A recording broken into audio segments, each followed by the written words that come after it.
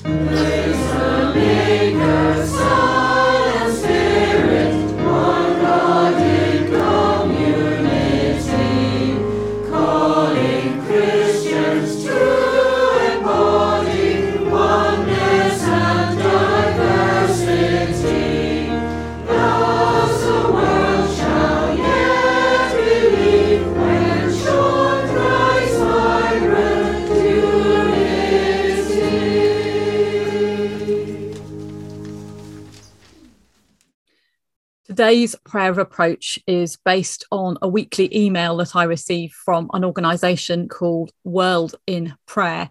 And so this is from this week's email. Let's pray together. In stillness, let us hear your voice, God. That's easy to say, but it's hard to do.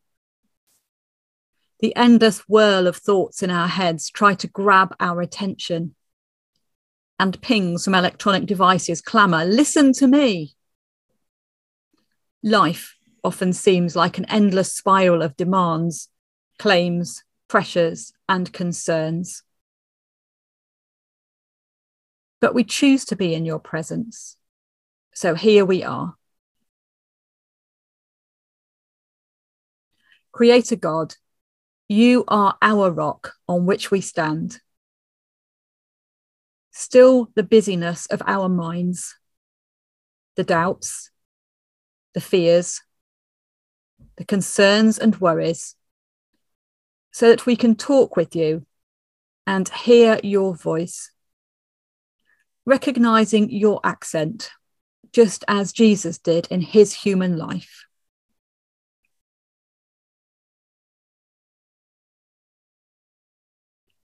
Creator God, speak your words of wisdom and life. As we hear, read, or watch the news, and our attention is drawn especially to the invasion of Ukraine in all its horror and suffering, many questions disturb us to which we may never find answers. Yet, even as we name this truth, we are aware that other places and other situations of war, violence, injustice, and suffering have disappeared from view. And we find ourselves overwhelmed by the immensity of it all. We remind ourselves of our belief that you created all people in your own image and in love, declaring your creation to be good and blessing it. And at the same time, we know that humankind is flawed and capable of huge evil.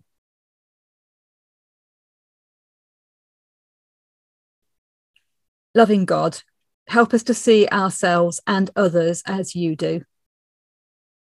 Forgive us our sins, whether of action or inaction, and whether the result of ignorance, powerlessness, or selfishness.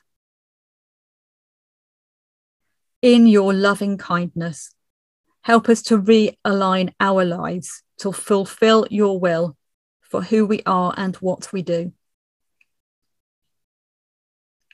Help us to renew and make new relationships, to repair or restore those that are damaged, in line with your justice and transforming love, so that all creation may truly flourish. And as we listen for your prompts, moment by moment, teach us to recognise your accent, just like Jesus, in whose name we pray. Amen. Ein tad, y hwn yn y nefoedd, sancteiddio dy enw, delyd y deyrnas, gwynelid i ewyllus, megis yn y nef, felly ar y ddeia hefyd. Dirw i ni heddiw ein bara benyddiol, y madda i ni ein dyledion, fel y madda wn ni ni ein dyledwyr, ac acfen arwain ni ydy brofedigaeth, eithir gwared ni rhag drwg, canis eitho, ti yw'r deunas, yn erth a gogoniant, yn oes oes oes. Amen.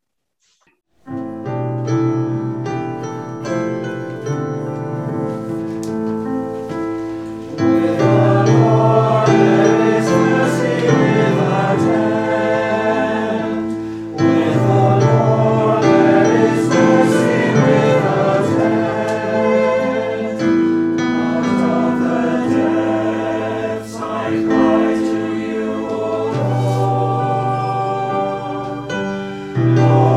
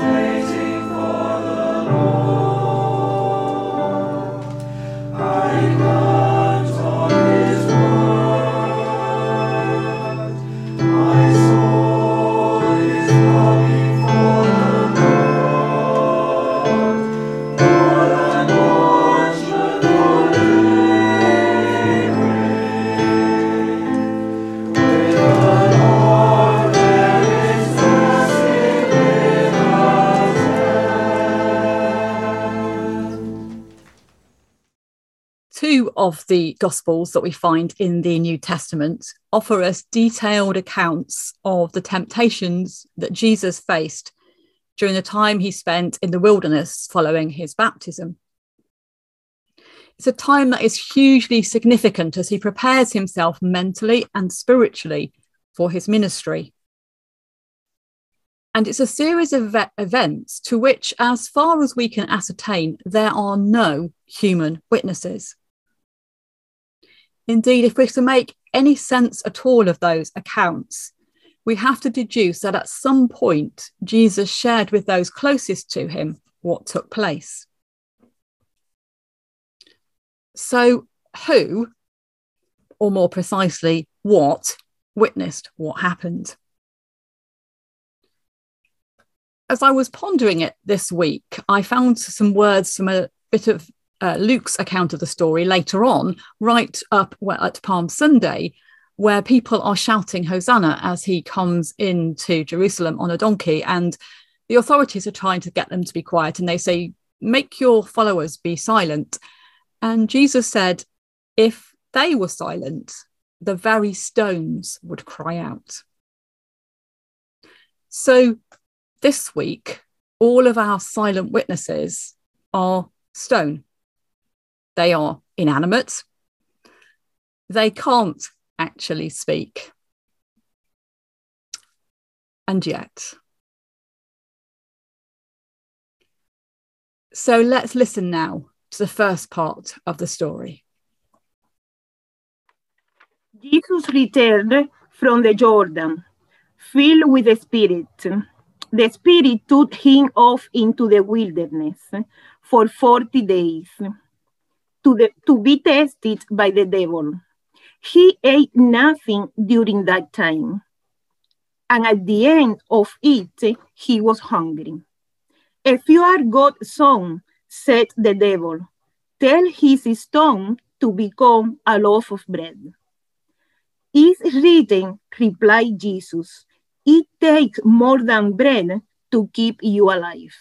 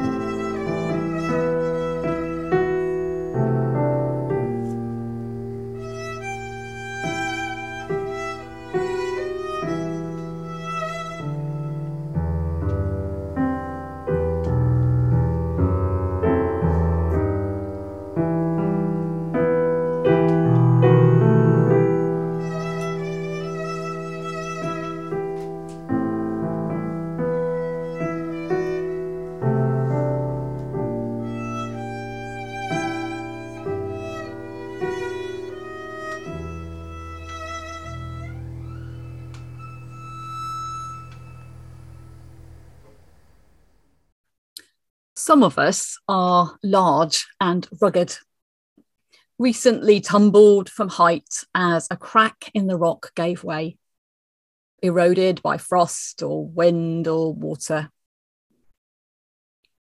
And some of us are small and smooth, having rubbed along together for thousands and thousands of years, washed in rivers, frozen by icy waters, tickled by gentle breezes and battered by high winds. We are as old as the hills, but mostly we just lie here unnoticed.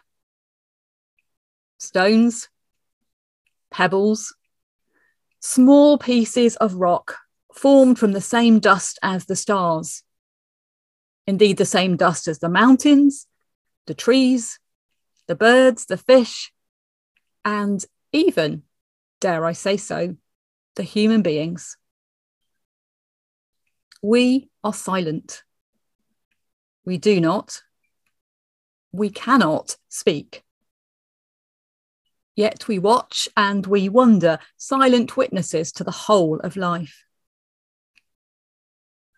If you read your scriptures, you will see we are there all the way through, at significant moments and in the mundane every day. Some, those judged to be rare and precious, are carefully selected and polished to form part of ceremonial garments and objects. Some, large and flat, chosen to have important words inscribed. Some set up as memorial markers. Some used to mark the course of a building as a corner or a foundation. And some placed in a shepherd's sling to scare away wild animals. But not us. We are, or at least we were, the overlooked stones and pebbles of a wild place. He came among us, a man of about 30 years, all alone and deep in thought. He didn't seem to eat very much, if at all. And as the days passed, he began to look pale and weary. Whether it was a dream or a hallucination caused by hunger, a vision, or something that actually happened, it's not for us to judge. We are, after all, just stones. But for him, it was real. Famished and thirsty, he became aware he was not alone, that someone had come alongside him, tormenting him, mocking his values, trying to lure him into actions he might later regret. "Look at those stones," came a voice. "You could turn them into bread." We tried, in vain of course, to make ourselves smaller, to become invisible. We tried, without success, to change our shape, to look a bit less like loaves of bread. But we could not. We didn't want to be made into bread. We were quite content to be stones. Nothing against bread. Humans need it to feed their bodies. But it doesn't last very long, does it? Change stones to bread to satisfy your own hunger, or maybe all human hunger, at least for a while. It could have been a selfish act, but it could also have been a well-intentioned humanitarian act. And he said, no. Meeting immediate physical needs is a good thing, but it isn't enough. Life is so much more than having a full belly. Life is richer, more wonderful, more complicated, more exciting. There are no quick fixes. Miracles and magic tricks are not the answer. So here we are, stones in the wild place, largely overlooked, silent witnesses to what was said, of what was so tempting that it really could have happened, and of the choice that was made. No to self-interest. No to easy answers. No to inadequate and only ever temporary quick fixes. If we had a voice, what a story we could tell. Instead, as silent witnesses, we are left to wonder and stare.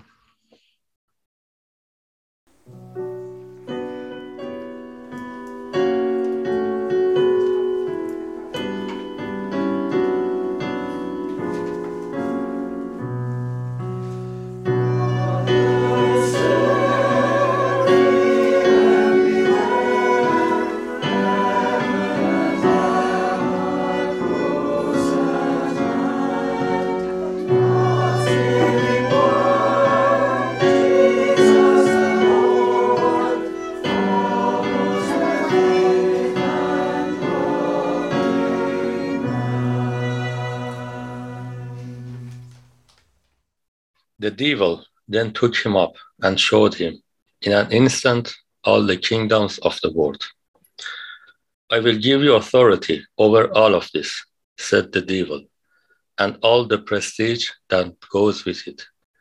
It's been given to me, you see, and I give it to anyone I like, so it can all be yours, if you will just worship me. It's written, replied Jesus, the Lord, your God, is the one you must worship. He is the only one you must serve.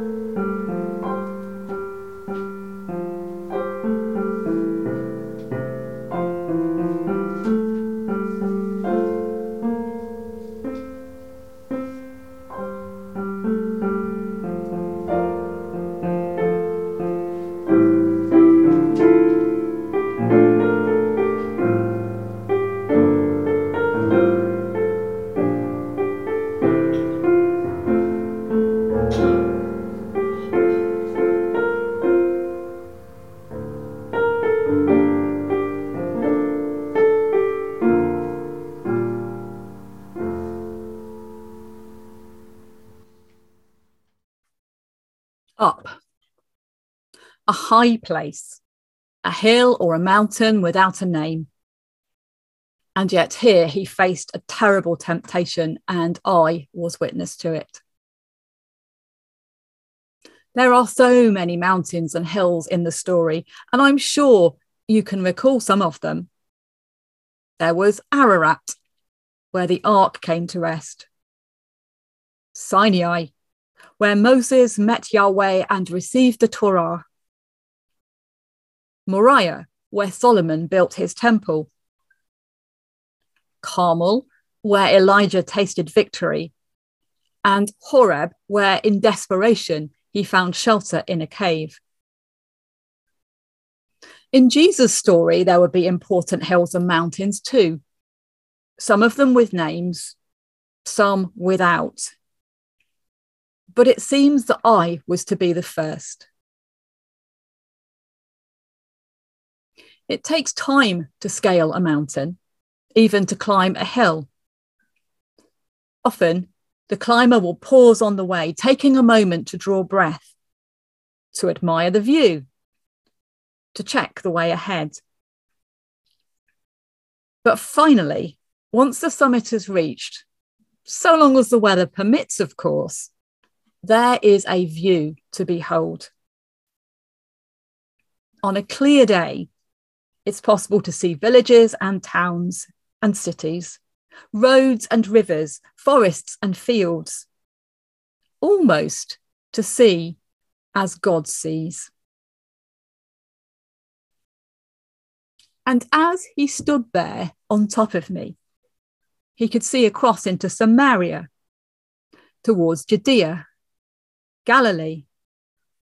To the far north lay Syria, and over to the east, the Decapolis, or 10 towns. There was the River Jordan, the road to Jericho, the Dead Sea, and far to the west, the Mediterranean. All of life was here. Troops marching, farmers growing wheat, shepherds tending their sheep, boats on the lake, people of every known nation. All this can be yours if you sell out to the way of evil. To rule the world, to control the supply of food or of fuel, to send mighty armies to those who opposed you, to terrify other leaders with threats of annihilation, to manipulate and bribe those who were more readily fooled, Why choose freedom and justice, self-determination and international cooperation when you could rule over all of it by might, by terror?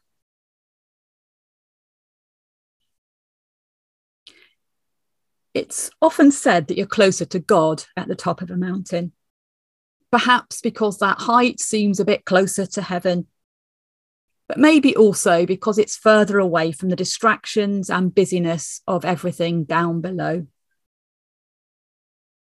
Certainly people come up here to think about things, to let go of painful memories, or to gain perspective before going back down to their everyday lives.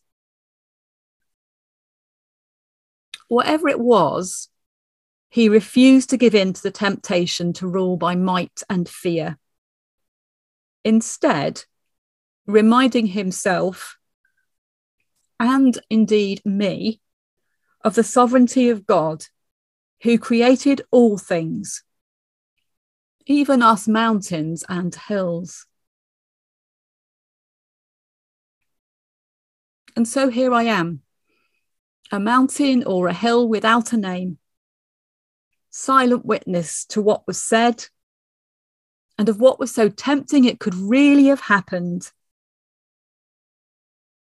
and of the choice that was made.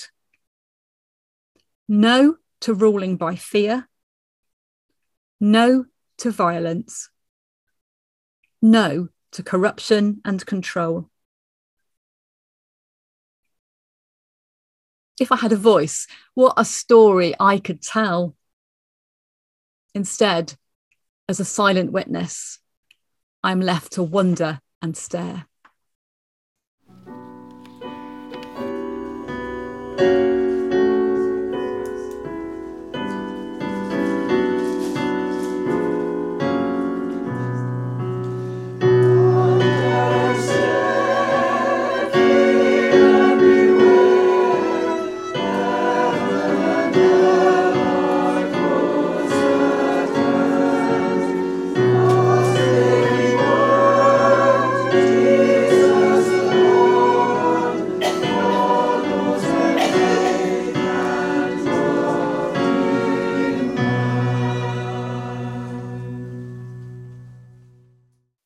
Then the devil took him to Jerusalem, and stood him on a pinnacle of the temple. "If you are God's son," he said, "throw yourself down from here. It is written that he will give his angels a command about you, to look after you, and they will carry you in their hands so that you won't hit your foot against a stone." "It has been said," replied Jesus, "you mustn't put the Lord your God to the test." When the devil had finished each temptation, he left him until another opportunity.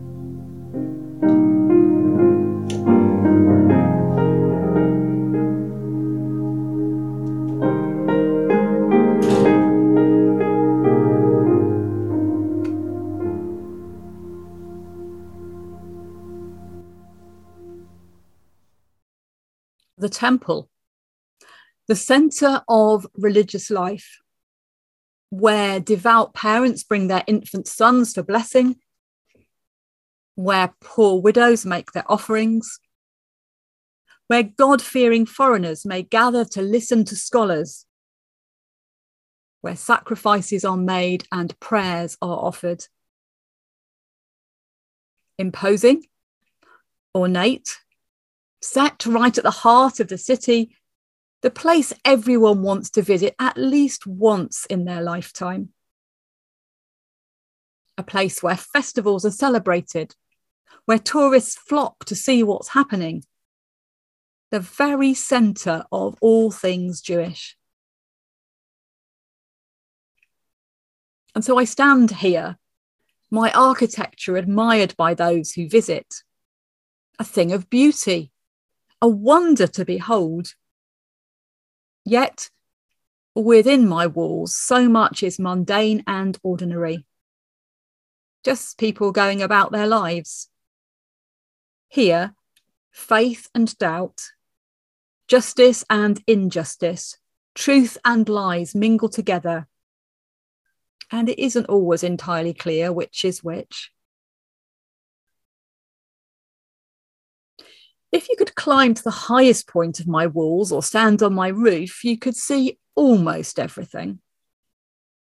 There are some things you can't see that take place in enclosed rooms without windows, where only the priests are allowed to go, and then only on certain days of the year. But if you did climb up here, you might realise just how vulnerable you were, how precarious a position you now occupied, right at the centre of faith, and yet somehow separated from it. I've never quite understood what was going through his mind as he stood there, right on the edge, looking down, weighing up whether or not to jump. If he did jump, well, it didn't bear thinking about. Hard stone pavements and soft human bodies don't make for a good outcome. You'd have to be really desperate, really sure there was no other possible alternative. Or you'd have to be utterly convinced that God would intervene. Frankly, I couldn't see that happening. I was so grateful when he stepped back from the edge. No, he said, I will not test God. I will not put others at risk in an act of, what was it? Desperation? Delusion? Despair? Whatever was going through his mind, and I really feared for his mental health and well-being in those moments, perhaps he recognised and remembered that God is not some kind of a genie at our beck and call, whose sole role is to step in and fix everything, no matter how. Perhaps he realised that stunts were not only dangerous, but that if he chose this way of impressing people, he would become ensnared in an endless cycle of more and more dangerous endeavours until one day it would all go too far. Or that even if he did this and lived, celebrity is fleeting, and he'd soon be replaced by somebody else who seemed more exciting. So here I am, a temple dressed and carved stones, a tourist attraction and a place of prayer, the silent witness to what was said, of what was so tempting that it really could have happened, and of the choice that was made. No to foolhardy stunts. No to testing God's power. No to fickle celebrity status. No to ending it before it even began. If I had a voice, what a story I could tell. Indeed, if we had voices, what stories we could all tell. Tiny pebbles in the wilderness, lofty hills and mountains, magnificent buildings at the centre of religious life. Instead, as silent witnesses, we are left to wonder and stare.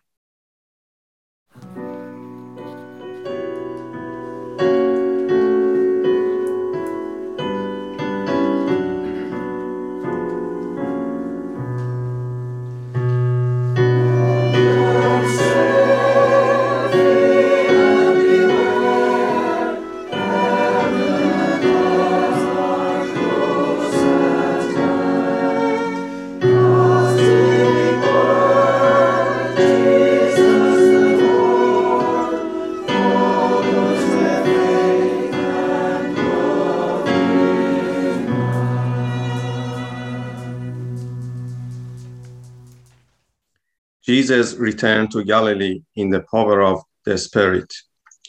Word about him went out throughout the whole district. He taught in their synagogues and gained a great reputation all around.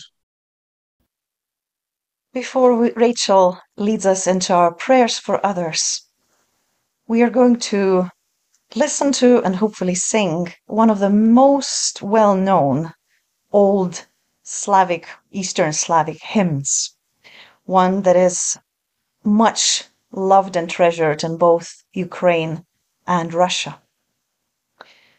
The story of the hymn is quite interesting itself. I was digging a little bit deeper into its history this weekend, and it turns out that the words of the song have been written by an Orthodox school teacher, Ivan Grigorievich Kulzhinsky, who was from Chernihiv, now Ukraine.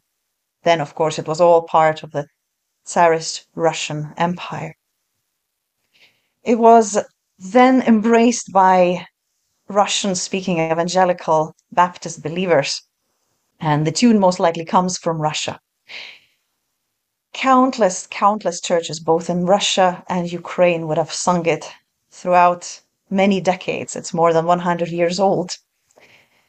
And so we will also sing it today, thinking that quite likely it is also being sung this morning by Ukrainian believers wherever they gather, whether it's in basements or still in churches. Of course, the best way to hear this would be in the original, sung typically by a male choir. That's how the song probably is the most powerful, and maybe we can find a way to share that kind of a recording at some point. This morning you will be reduced to little me and also a recording of that. We've tried it just before the service and Zoom wasn't very happy. So instead of me singing live, we'll hear a recording which hopefully will go well enough for us to be able to join. My suggestion would be that we all listen to the first verse, and maybe when it comes to verse 2, you might want to join in humming, learning this melody, this tune, and then by verse 3, if you feel so led, you can join in singing as we remain muted. So that's the plan, and I'll do my best now to share the sound and lead us into it that way.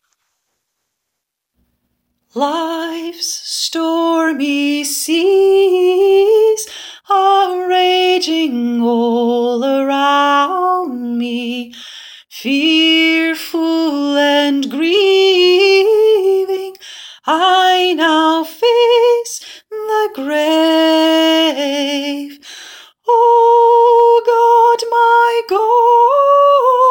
God, hear my anguished pleading, snatch my frail boat from the mourn, the wave. Oh God, my God, hear my anguished pleading, snatch my frail boat from the mourn, the wave. In your deep pity, mark my endless struggles from my first breath until this present hour. Oh God, my God, now my strength is waning.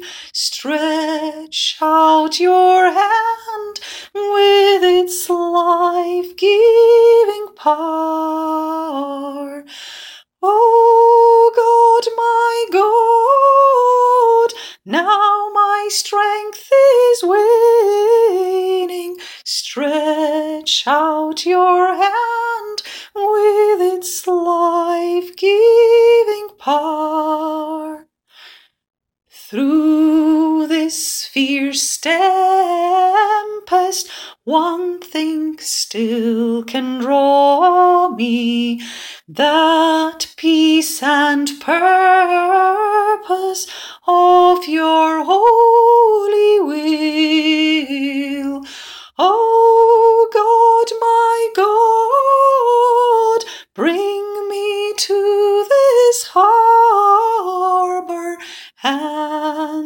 in its safety my soul can be still. O God, my God, bring me to this harbor, and in its safety my soul can be still.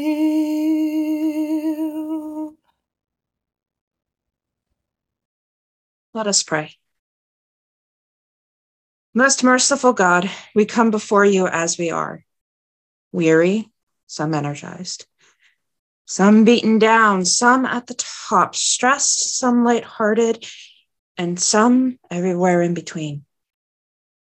We come before you, recognize that we are tempted, often as Jesus was tempted by the devil.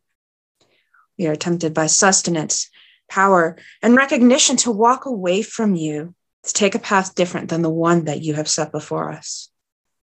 We confess that in the height of those temptations, we have sinned against you in thought, word, and deed, not only in the things we have done, but also the things we haven't done, the opportunities missed to spread your word, to bring healing to a wounded heart, to bring comfort to the grieving and the widowed. All of this strikes home, especially now with the war in Ukraine and the charity efforts that are going to help those affected by the war, both directly and indirectly.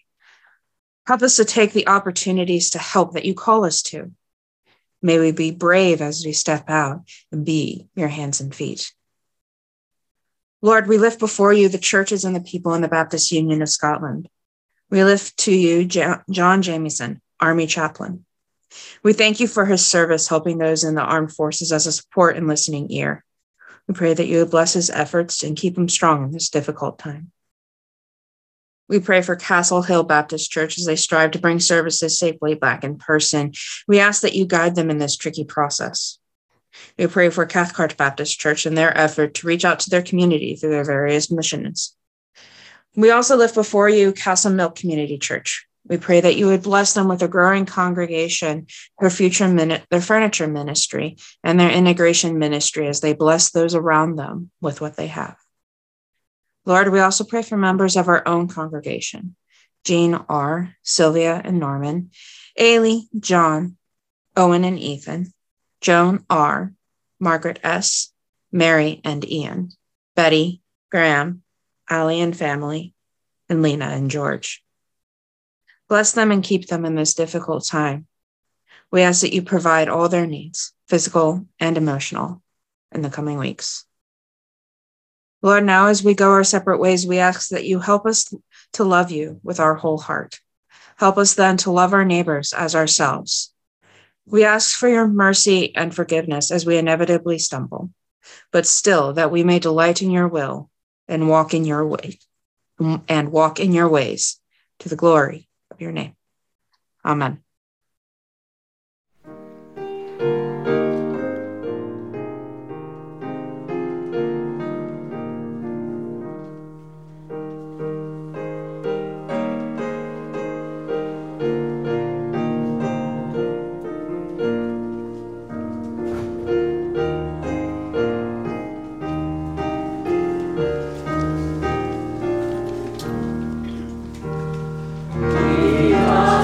We